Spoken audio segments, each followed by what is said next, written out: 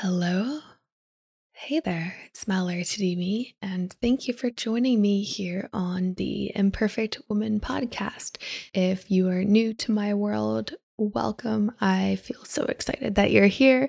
And if you've been in my world for a long time now, thank you so much for coming back and joining me and listening. I'm so happy that you're here.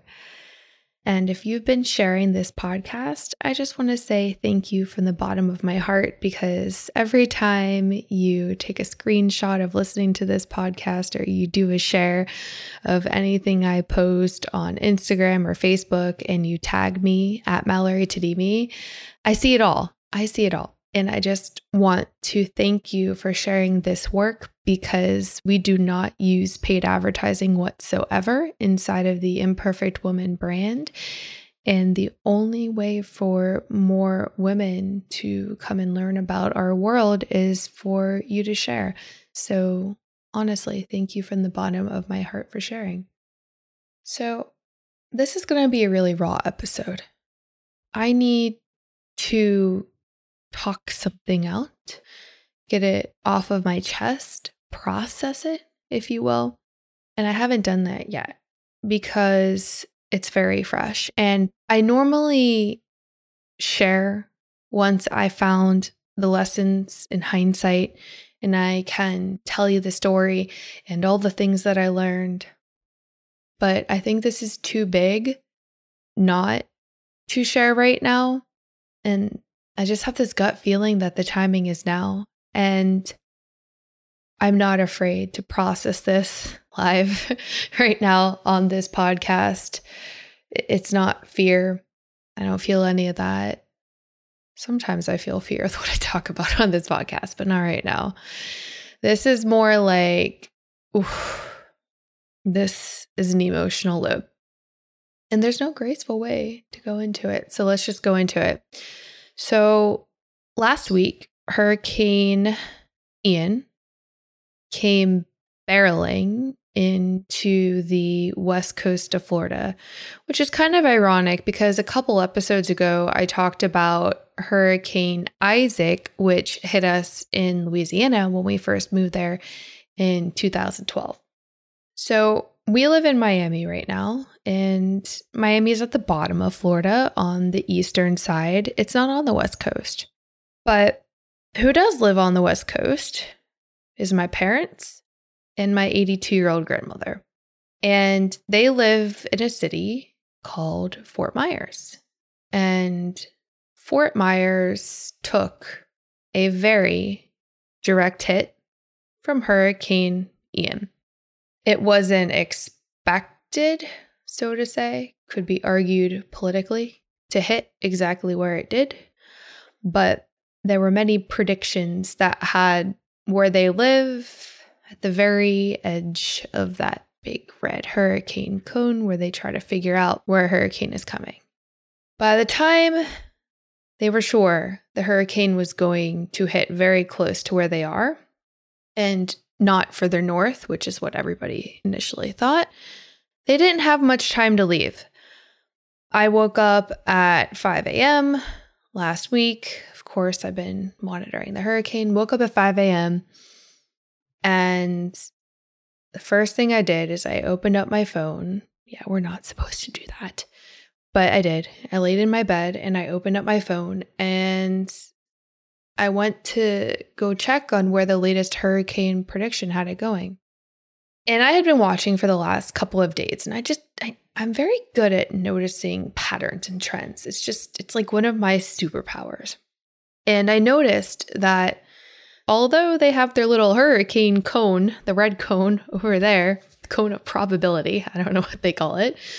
They have their cone over there, but it seems like this path keeps adjusting to the right every single time I look on here.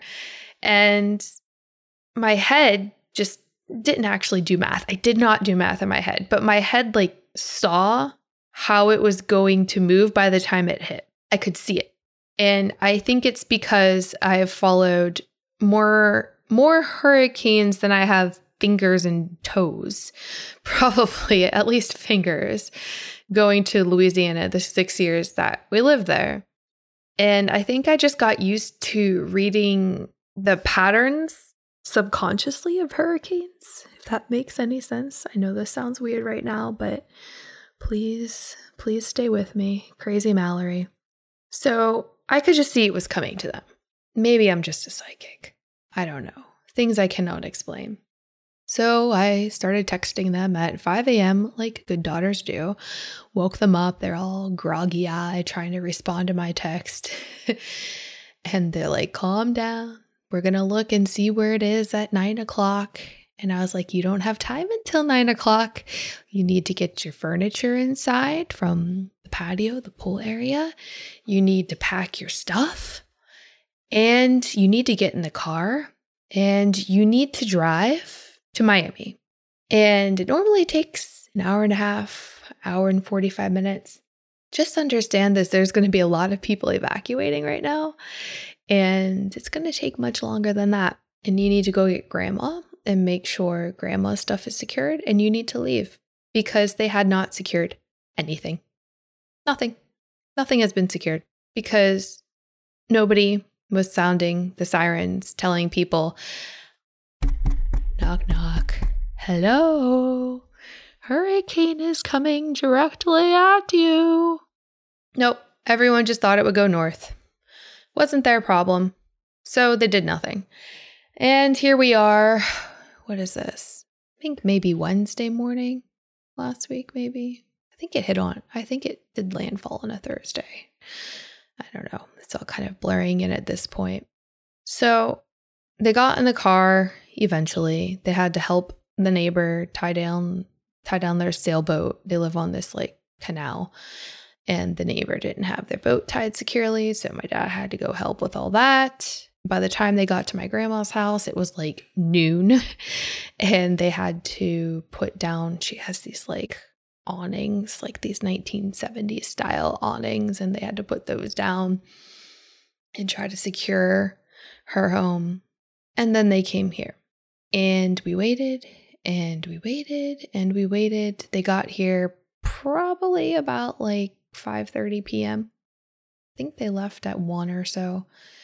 And it was just a waiting game to see what would happen with the hurricane.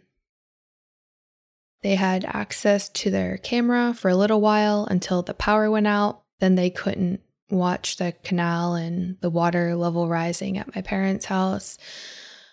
They could text the neighbor for a little bit, and then the neighbors stopped responding, and that was it.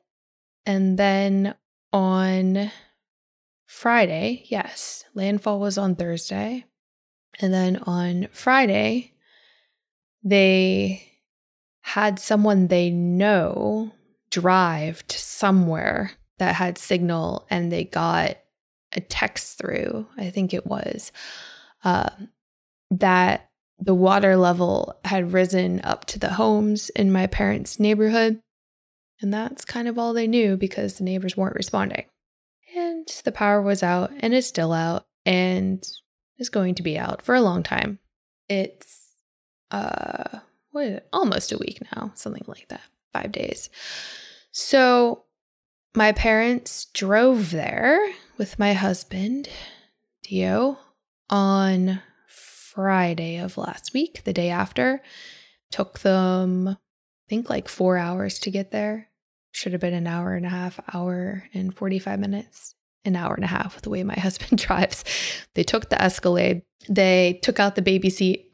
They put all the seats down, put tarps in it, and they didn't even know what they were going to go into. They brought life jackets. They brought paper towels. They brought toilet paper, just kind of anything they could grab, really. And off they went. And they went to Fort Myers. They went to my grandma's house first.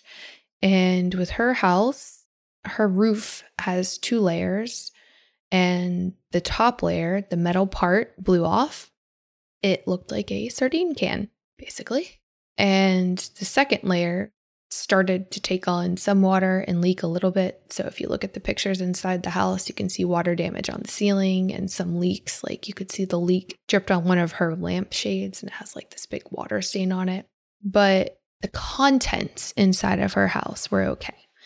So her roof peeled off like a sardine can, but there was still a second layer there. So it wasn't like you were in the house and you could look up and see the stars, which is a good thing. Now, when they went to my parents' house, they got there and they found that their house took on about 2 feet of water. So imagine walking in your house and treading through 2 feet of water. By the time they got there, the water had receded, but anything 2 feet, like 2 feet from the floor and up to 2 feet, was just gone. So furniture, clothing, shoes, cabinets, their jacuzzi, their pool is black. We were joking, hey, I wonder if you have a shark in there. Their solar panels blew off into their canal, and Dio and my dad had to try to like yank those out of the canal. They were halfway in the canal and halfway in the yard. The neighbors had a boat in their yard, like a boat literally just like washed up against their house, and they tied a clothing line to the boat and they started drying all their towels on it. Oh my God, it was nuts. So now they're waiting for all of the insurance adjusters and all that. And then they have to get contractors for repair. So who knows how long that's going to take, but there's still no electricity there. They're on a boil water advisory, no internet or anything like that. They did restore cell service, which is a good thing. I think they brought in a bunch of mobile towers so people could have cellular access. And that's been my life for the last week. So we have 8 people here in the house. And through processing all of this, I am so grateful that I'm here and I have this house. And I have the one thing that I've always wanted, which is freedom. Because I am an entrepreneur and because I am successful and because I've built this incredible brand, the Imperfect Woman brand in my coaching empire, I'm able to ensure that everyone's taken care of. And that's all that matters. And this is something that I've always wanted, but I didn't want to have to prove I could do it in this way to get that feeling.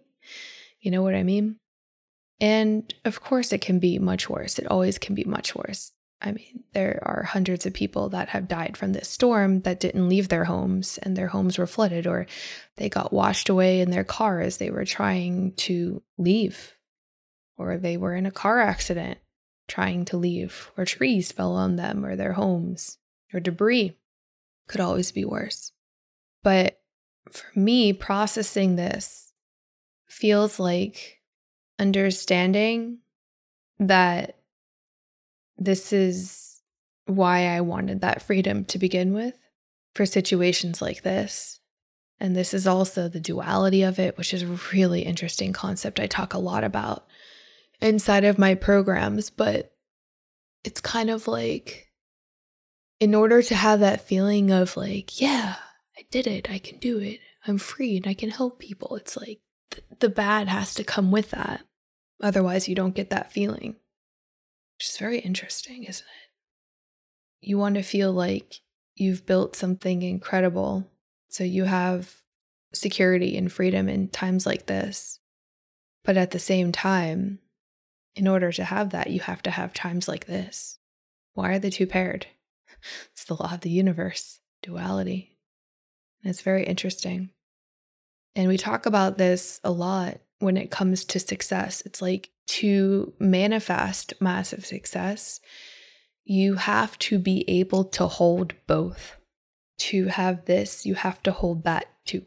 They come together and they are expressed differently, but they're the same, which is interesting. It's very metaphysical. But if you think about it, the validation wouldn't be there unless something bad happened. It's quite interesting. And just today alone, I've been thinking about validation and why we need validation and what it actually means. And I've been toying with the idea. I was doing this morning, so it's kind of fresh, but I was toying with the idea of what if we gave up the desire for validation? What if we just didn't go after that anymore? What if we let go of that need? What if we let go of that? Then we wouldn't need to manifest the bad part of it too in order for it to come. I thought that was really interesting, and I'm going to play with that a little bit more. So, what if we didn't need that validation? Would the bad things still come? What if we didn't necessarily need the validation of the good? What if we were just to be? Literally just to be. Isn't that interesting? This is what I'm processing now, and it's fresh, and I don't know what comes after this. So, I will continue to lead. I will continue to be here, and I will continue to have it all because that's what I enjoy. I love you all so much. Thank you for listening. Please share this episode if it feels aligned. If you know anyone else processing Hurricane Ian in any way, please share this to them. Maybe it'll give them something else to think about a little bit, the deep questions of the universe. If you've been affected by Hurricane Ian, I send so much love to you, and just know that I'm with you right now. I love you all so much, and I'll be with you next week.